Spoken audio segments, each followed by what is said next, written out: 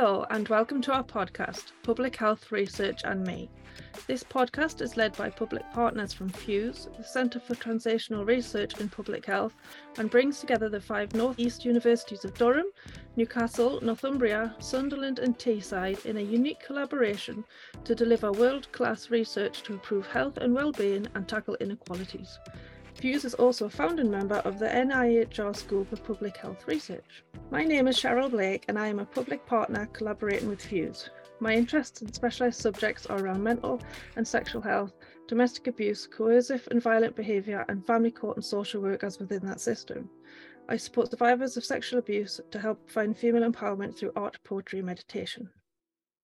I will be talking with Emma Adams, who is a NIHR doctoral fellow as well as a FUSE associate member who is based at Newcastle University.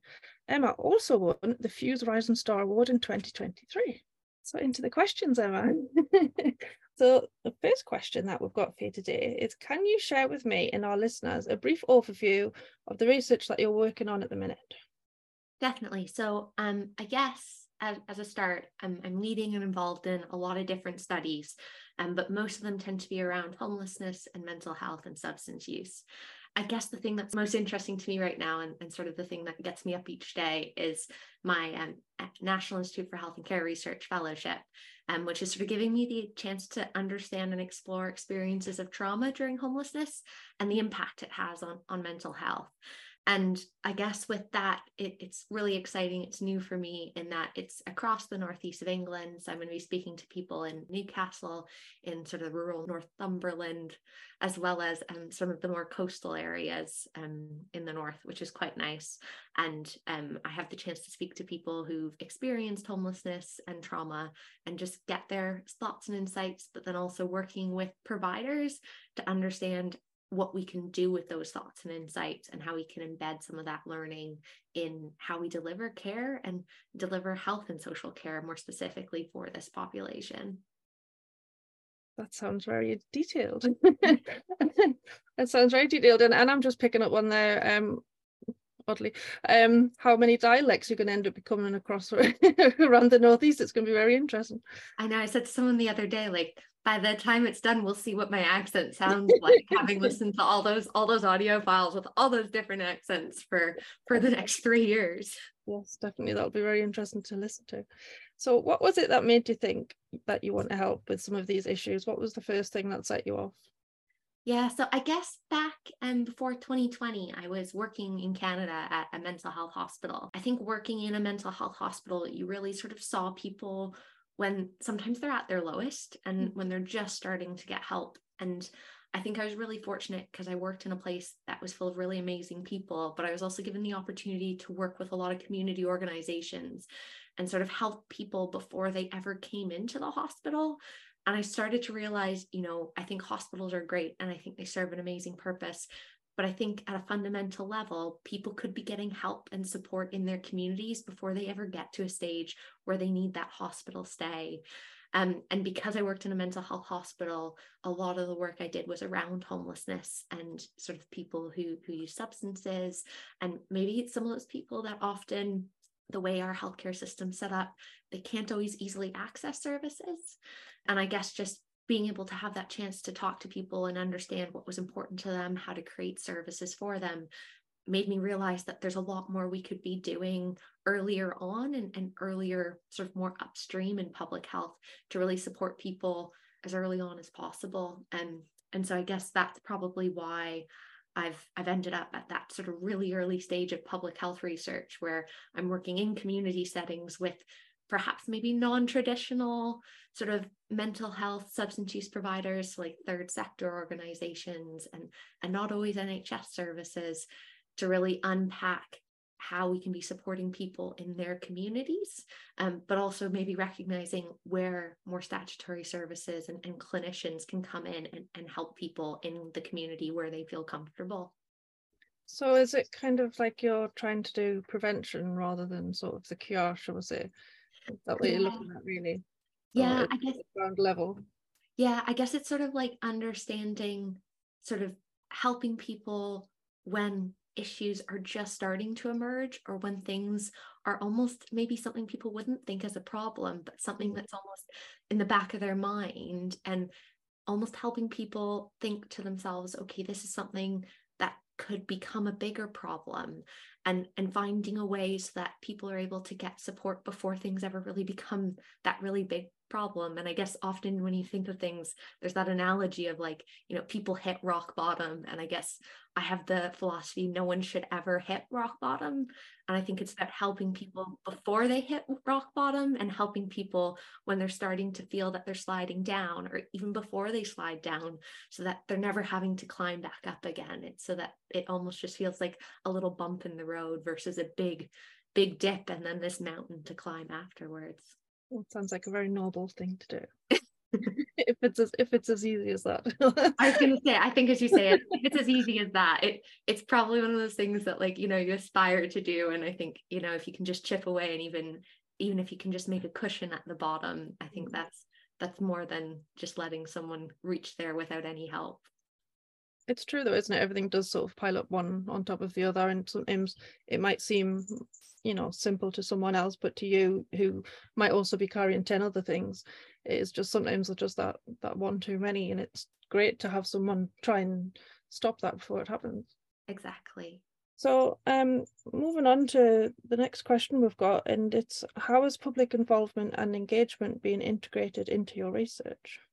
Yeah, so I guess I always give people the story. So when I moved over, to the UK, it was just before COVID. And although like my family's from England, I didn't really know nearly as much about England as I thought I did. I didn't understand any of the slang. I still to this day struggle with some of the Geordie dialect. Yeah. And I think I got here and I remember going into Primark and being like, I have no idea what that person just said to me. And I think that sort of really shaped my realization of like, I'm probably not the best person to be doing this on my own. And I think that was something I learned when I worked in practice. It's always better to work with the people who you're interested in working with versus going to people saying, this is something you should do. Instead going, I think we maybe want to do something about this. How do we do that? And so I guess I was really fortunate, because when I moved over, I had the opportunity to get like an early career researcher award through the School for Public Health Research, and was able to do a study looking at access to mental health and substance use for people experiencing homelessness during COVID. And I worked with people who had lived experience of homelessness, mental health, and substance use, just to make sense of all the interviews that I did.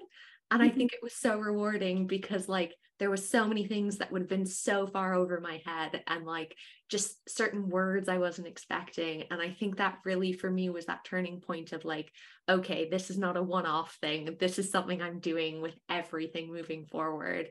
And I think that that's just really become the norm for me. And so I said to someone the other day, I don't even necessarily think about it as something separate to the work I do.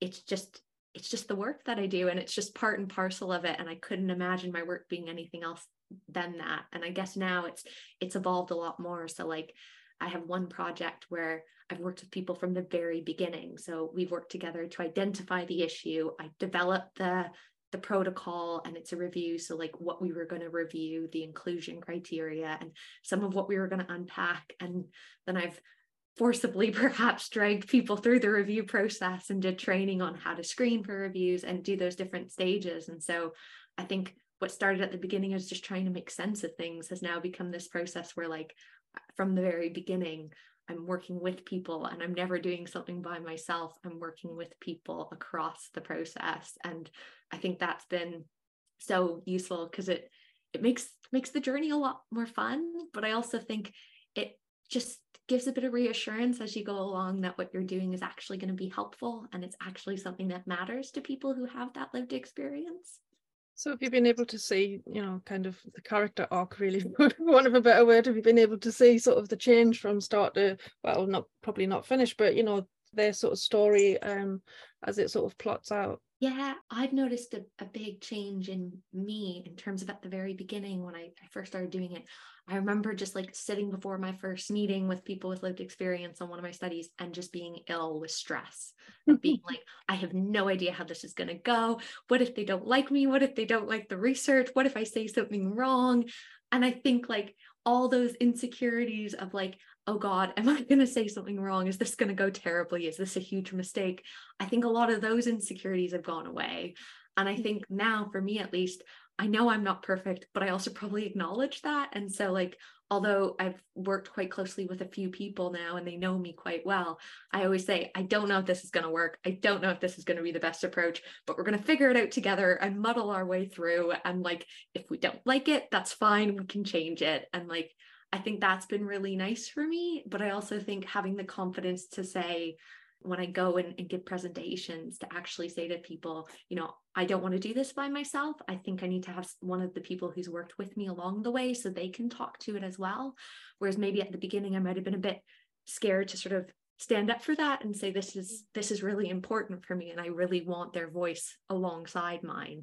And like, I think that now is a lot easier. And I think like a good example was I had a conference last month where I co-presented and I didn't even introduce the presentation. The person who co-presented with me did the introduction and sort of said, you know, we're here today to have this conversation. I'm Jeff and this is Emma. And I said to someone, it was perfect because I didn't have to then do that initial introduction. And I just had to do. Exactly. And we just had that nice back and forth. And I think even with the people who I've worked with, it's been really nice just to see how at the beginning, I think they were also nervous on like, what can't we tell Emma? Is she going to tell us to go away if she tells us something we don't like, to now where they just go, no, Emma, that's a bad idea. Or like, that's not going to work. And I think having that relationship, but also building that relationship has been so rewarding because I know I now have people around me who have that lived experience that'll hold me accountable and that'll also tell me. They won't tell me what I want to hear, but they'll tell me what I need to hear. And often those are actually quite nice things, but often it's also things that can be quite challenging, but things that I think you need to be challenged on. And I think having people that are willing to do that is just essential to my process now. It's quite a refreshing change, really, isn't it, for you and also for, you know, like the service users as well, for both sides to have that experience. Exactly. So you've kind of touched on it actually, but the next question we've got is, could you tell us what's been the most standout factors for you personally and for the research in general that has given you a new insight and knowledge in helping move things forward?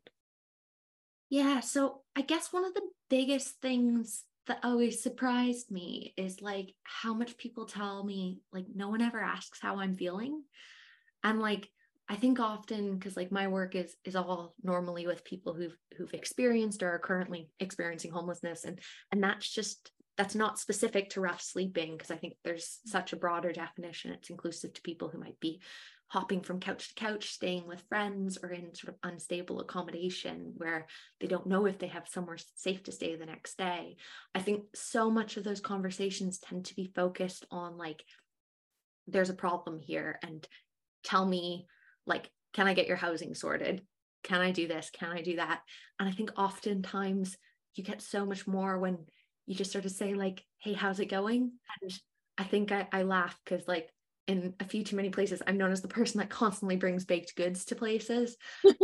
I think you get so much more after like from talking to someone with a cup of coffee and a cookie and a cake or a piece of apple. I always have fruit now because I'm very aware as someone who works in public health, like sugar's probably not the best thing, but just having that chance to actually just sit and talk to someone and hear about them then means that you can actually ask some of those questions and get some of those answers, and people feel a lot more comfortable sharing those answers. Yeah, definitely.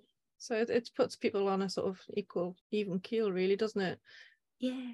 And I think it's even just that thing of like, you know, it's sometimes just meeting people where they are. Like if I was sitting in a university and like at my normal job and someone just came to my desk and started bombarding me with questions, I find it really stressful. But like if someone said to me, Emma, do you want to just grab a cup of coffee? I had a couple questions.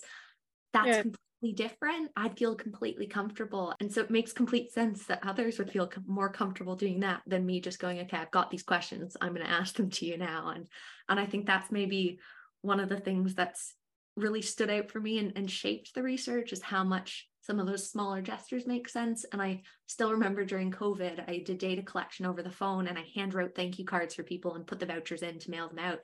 And someone called my research phone to thank me for a handwritten note. And they were like, I've put it on my wall. Like, I've never got a thank you note before. I've never had a handwritten note. And I hung up the phone and just started to cry because it was like, I didn't think anything of it. It was just a thank you note. And I thought, I've got to send the voucher anyways. I'll just put a little card in there. And it was something so small that cost me next to nothing in terms of time and even money. And it just made such a difference to that person. And even now, like, there's people who see me when they hear me because my voice is different enough. They'll go, I remember you. You wrote me a card, or I remember you. You showed me such and such. And I think that to me is that moment of like, oh my God, like, I'm terrible with faces and names, but like this person has remembered me. And like, that just boggles my mind because it's 3 years later and people still remember who you are from those small gestures. It sort of makes it more of a personable experience, but it's also just having that humanity and just showing that there's, underneath it all, just spreading the love around, it's just so nice. But I mean, particularly in the time of COVID, obviously, like we all sort of experienced that. We all wanted to make everyone else feel better, but I think it's important to continue it because just because COVID's not as big as it was doesn't mean you can't still send a little note. Yeah, and handwritten notes. Yeah, and even just like meeting someone part way. I think I was talking to someone the other day and like they had their dog with them and they were like, are you okay if like my dog just sits with us while we talk? And I was like, of course, I love dogs. Like, please, this will make my day. And like, afterwards he's like, thanks so much for telling me I could sit and talk with my dog. And I was like, oh my God, yeah, of course. And he goes, so many people would say like, no. And I just thought, well, it was no bother to me. I mean, I understand a lot of people can be really scared of dogs. I'm at the opposite end where like, I love them. But I thought, it was something so small. And he just sort of left the conversation and was like, I really enjoyed chatting. And I was like, well, I'm here every Thursday. Like if ever you just want to come by and have a cup of coffee, I'm here. And I think that was just, it was just really nice. And I think it's those memories that I think sort of not only shape my research, but like keep me going each week, because I think you have bad weeks, you have good weeks, and I think it's those positive things that just keep you chugging along.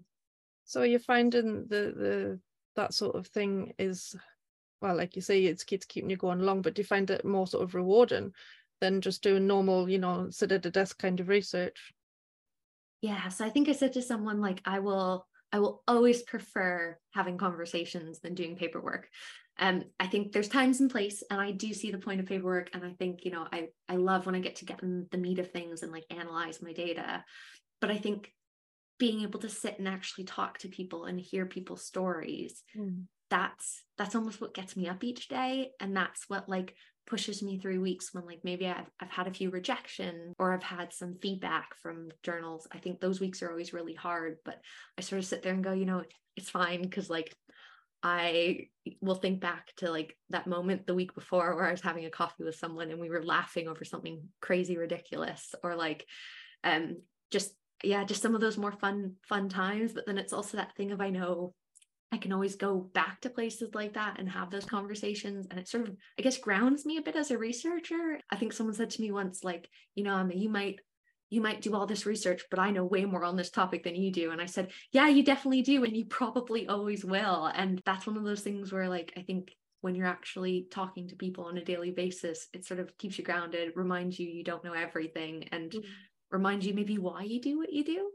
I'm just thinking, from my point of view, as sort of, the service user over the years for variant things, how important that is from my side of it as well. Like you're saying, it's from the researcher side, but like you've said, these people that are coming to you or you're coming to them, they're getting as much like enjoyment out of it as you are, and I've definitely felt the same. And I think the way forward is definitely having public interaction with like researchers and things. It definitely gives everything a refreshing pace. I also think like just makes people less scary. Like I think someone the other day was like, said to me, you're not a real researcher, like you're not like the normal ones at the university. And I thought, I'm going to take that as a compliment. And someone afterwards was like, that is such a compliment. They were like, in that they're not afraid of you. They see you as someone that they can be comfortable with. And I said to someone like, that's all I could ever want. Like, I never want to have a conversation with someone and someone leave it thinking, oh my gosh, this person just took everything from me and I didn't get anything from it. And I think that's where having those conversations where people leave it feeling like maybe I didn't get that mental health help, but I had someone listen to me for 30 minutes. And that was way more rewarding than me just sitting at home by myself. And I think that's really important. And I think that's, as you say, hopefully the way forward for quite a few people. As we were talking about all this lovely interaction that we have with EBEs, which, by the way, is educator by experience, or some people say expert by experience. I personally prefer educator. I mean, I would like to think I'm an expert in some things, but I go with educator because, to me, as an EBA, when I've helped out at the university, the students have said to me, and like I'm sure people have said to you, you do feel like you're being educated, and you do feel like they're helping you learn things, because it's just a different way of doing things. I've never been asked before, as sort of, Joe Public, what's your opinion on this? You normally just handed things, but having the EBEs working alongside the universities, alongside Fuse and NHS and public health, it's amazing. Being able to have that, trying to think of the word, just that extra aspect of purity and help, rather than just being handed things. So with your acquired awareness from speaking directly to these lovely EBAs, how can we improve things for people experiencing homelessness? Yeah, so I guess the big one, which I feel like so obvious, is just talking to people who have experienced and are currently experiencing homelessness. I think my work would be nothing if I did it in my office by myself, not talking to people. And I think it's one thing to interview people for a study or do a survey with people, but I think it's a step further, and it's talking to people about how you do that, what you do with that information afterwards, how you make sense of it. I think the other thing is this element of so much around homelessness is this thing of it should only ever be a short period of someone's life. And no one should ever experience homelessness, but unfortunately a lot of people do. And I think it's that element of making it a small portion of their life journey and not a large portion. And I think people maybe experience rough sleeping, get accommodated, but end up back on the streets for a whole host of different reasons, and a lot of times completely out of their control. And I think really there should be more of an effort made to make sure that when someone experiences homelessness, they never experience it again. Yeah.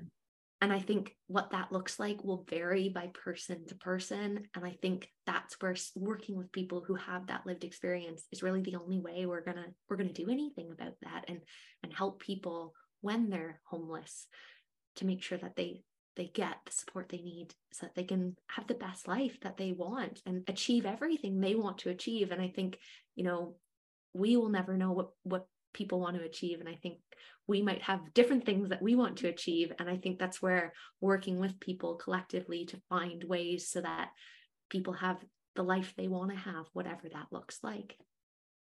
I know you've mentioned in our previous little conversations that we've had, that you help out at the homeless shelter, and how rewarding that's been for you to be able to sort of be on that level of things. And I think it's the same thing, really, isn't it? That just to be able to, for you to be able to talk to them and them to be able to talk to you, and make it personable rather than just a statistic, to actually be able to help someone and talk to them direct. And like you said before, some of them have said that they don't even feel heard, or no one asks how they are. So the fact that you've been able to come in to do that is just, it's pretty groundbreaking, really. Yeah, and I think I am so fortunate in that the place I spend a day a week at is the Joseph Cowan Center, which is run by Tyne Housing, and they graciously let me go there a day a week. And I think spending a day a week there, I see some amazing people helping people. I said to someone the first day I was there, I was so shocked at just the banter and just the relationships that were formed between people, and just the familiarity of someone going I think I went on a Monday or a Friday, and every person that came in towards the end of the day was going, have a nice weekend, see you on Monday. And I thought that is so nice. You maybe see that occasionally at the office, but I would very rarely expect a stranger to ever say to me while I'm in the grocery store, hey, have a nice weekend. That's just not a thing that happens. And I just thought it was so lovely. And I thought, there's people that are coming in there that have these relationships and are actually probably giving people that connection they need. And I think part of that is just their personalities and just how wonderful and caring they are. But I think that's only possible because they're sitting there thinking, okay, we're not going to judge people for the situation they're in. Like, and I think, you know, they have a lot of safety processes in place to make sure people are kept safe, but they're there with the idea of, we're not here to judge. Whatever that person needs, we're going to see if we can support them in that. And I think that's such a beautiful thing. It is definitely. It's a beautiful way of going forward, and hopefully may it long continue. Yeah. So you've mentioned that you've worked in different roles around the world. Did you find that there's a combined run factor that links all these challenges people are faced with? And are there any common answers to the problems? It's such a good question. And I think like I've been really fortunate, and I recognize the privilege I've had to have lived in a variety of places and done research throughout, from Norway, which is like, I think probably like almost a gold standard for healthcare, to places like Sri Lanka, Canada, and even being involved in studies around the US. And I think something that's always been really obvious to me is how important it is that when you're doing research, you understand the context and almost the entire environment that surrounds the area you're doing. And I think it comes back to that idea of like, I do research in the northeast of England. I live in the northeast of England. When I first came here, there was a lot of things that went over my head just because I didn't know all the references. I still don't know all the references, but I'm getting a lot closer and I'm learning a lot of the slang along the way. And I think being able to be part of those communities and understanding that a bit more is so important. I think especially when we think about issues around inequalities and even like topics that are often stigmatized or marginalized, I think being able to be part of a community helps to unpack a bit more about why some of those things exist, but also some of the stigma that's around there. And I guess the other thing is, which sort of is part and parcel of understanding the context, is that very rarely do things happen on their own. I'd love to meet the person that like only has one challenge in their life. Like that's very rarely the case. People are balancing so many different things and dealing with so many different things. And I think, you know, people deal with different things and very rarely is it just one thing. And I think there's that element of having that recognition that when you're talking to someone about their mental health, or in my case, sometimes substance use, that doesn't happen as a standalone. Like very rarely am I talking to someone who only has sort of challenges with their mental health. There's normally something else. And I think that's something that transcends no matter where you are, that you can't just look at one issue. You almost need to have a conversation and understand sort of everything that's going on in that person's life, because that then helps unpack some of the issues that people are having. With the experience from your research and time spent with EBEs and community-based projects, what do you think has been the most rewarding and heartwarming memory personally? And have you had any positive feedback from the people that you work with? I think for me, it's those conversations that are had over coffee and cake. I have what I call like mini end of study parties. We all get together, have some coffee, cake, sandwiches, and talk about what we like, talk about our favorite moment from the studies.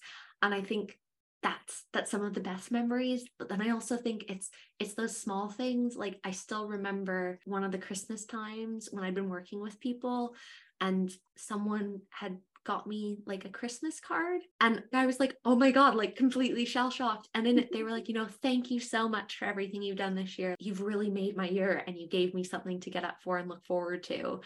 I said to someone, I'm like, if I get nothing else this year, that's a success. And I think it's those moments. Like I think as a researcher, there's a lot of focus on academic outputs, like blogs and journal articles and conferences. And I said to someone, you know, like you can win prizes and awards on that. And I think that's really rewarding because it can be about how amazing your research is, how excellent, how novel and innovative it is, which I never know what those words mean, but they always seem to be in the title for awards. But I think it's those actual things where someone says, you know, because of you, I'm going back to school, or because of you, I decided to apply for a job, or because of you, I'm going to do this now. That to me is like the best thing that could ever happen, because like those are the things that are almost immeasurable of the difference it's had, but you can actually sit there and go, wow, just the interactions I've had with this person has made a big difference to them. I mean, they make a big difference to me in that, like, no, I can see it's yeah, so like your face sort of warm and smiley, and that I guess sort of proves it, really, doesn't it? It's it's just as important. Yes, you've got all your facts, figures and numbers, but to have that sort of personable experience where you're just helping one another out and being kind, and yeah, again, being human, I suppose. Which areas of research would you like to see being developed further? Yeah, so I think, like, especially when we think about homelessness, there's this big push around integrated health and social care. And I think that's amazing. And like, especially having spent time in this drop-in center that sort of does that integration element at a single point, like, I'm so excited for it. But I guess with it, I think it's like some thoughtful research on like what needs to be integrated together and how it's integrated. Because I think, like, it comes back to that idea of like, how do you define integration? And I think that's so hard. And I think there's some really interesting stuff right now around how people are going to work with people with lived experience to create those integrated systems.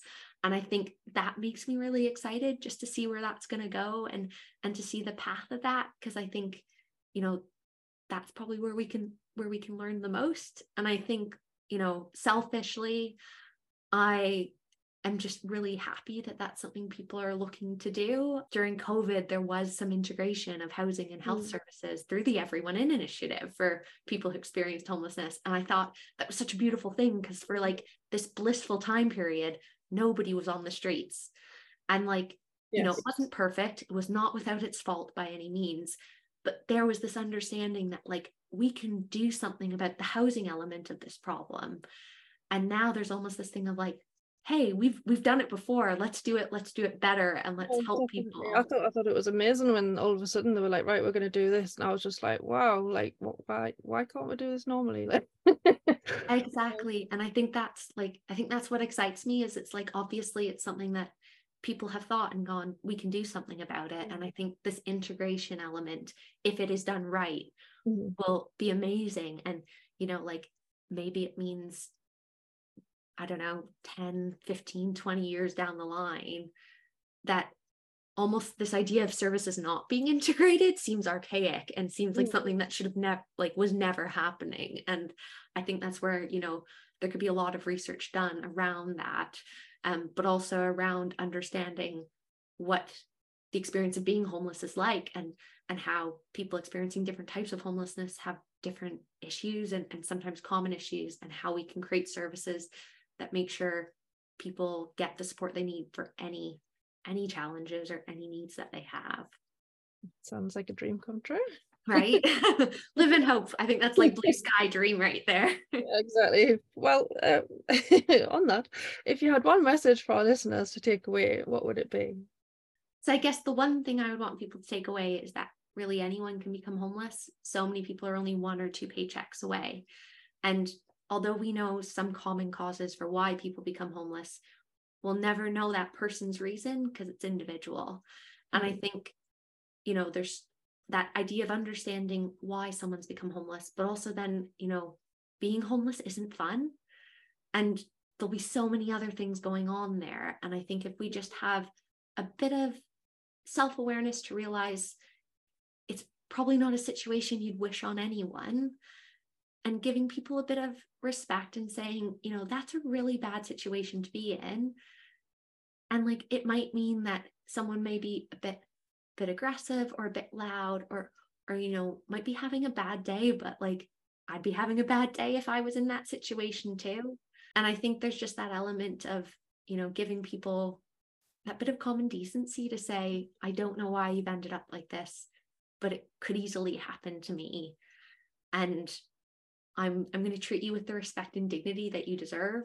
And that means, making sure you have support that you maybe needed, which led to you becoming homeless, but also making sure that whatever has gone on while you've experienced homelessness, you have the right support to help someone move on from that. Because like, being homeless can be quite traumatic and really negative. And I think there needs to be a lot more there around how we help people process that experience, and how we help people move on from that, and move on in such a way that, they can have a place to call home, and they can live the best life that they want.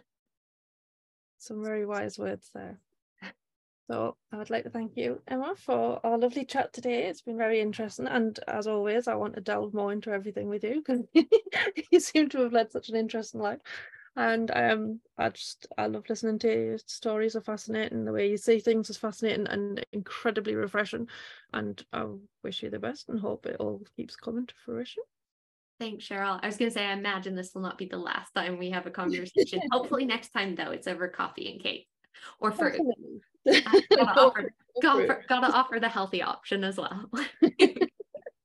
If you've been a fan of our Public Health Research and Me podcast, please subscribe on your preferred streaming platform and let us know how we are doing with the rating or review, and share with your friends, families, colleagues and networks. And don't forget to check out our website, which is www.fuse.ac.uk, and we're also on social media, and Twitter is where we post most, so please be sure to follow along and keep up with everything that we are planning going forward.